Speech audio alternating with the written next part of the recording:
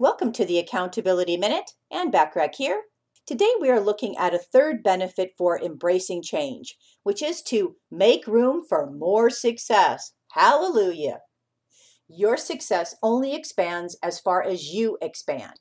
Change allows you to grow and expand your perceptions, your beliefs, and performance. And that's what you want because your success will come in direct proportion. In order to make room for the new, you must do away with the old. Now that just makes common sense. Look at embracing change as your opportunity to embrace the success you have always desired. Of course, you could also look at it another way. For every piece of resistance that you put up against change, you are also resisting a piece of your success. Don't let limiting beliefs hold you back or fear of the unknown.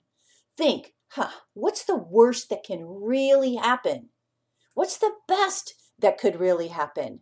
More times than not, change will have a very positive outcome in your business. Now, what do you think about embracing change? Sounds good, doesn't it? Tune in tomorrow to discover a fourth benefit of embracing change. In the meantime, remember to take advantage of all the complimentary business tips and tools when you join my free silver membership on accountabilitycoach.com. Thanks for listening.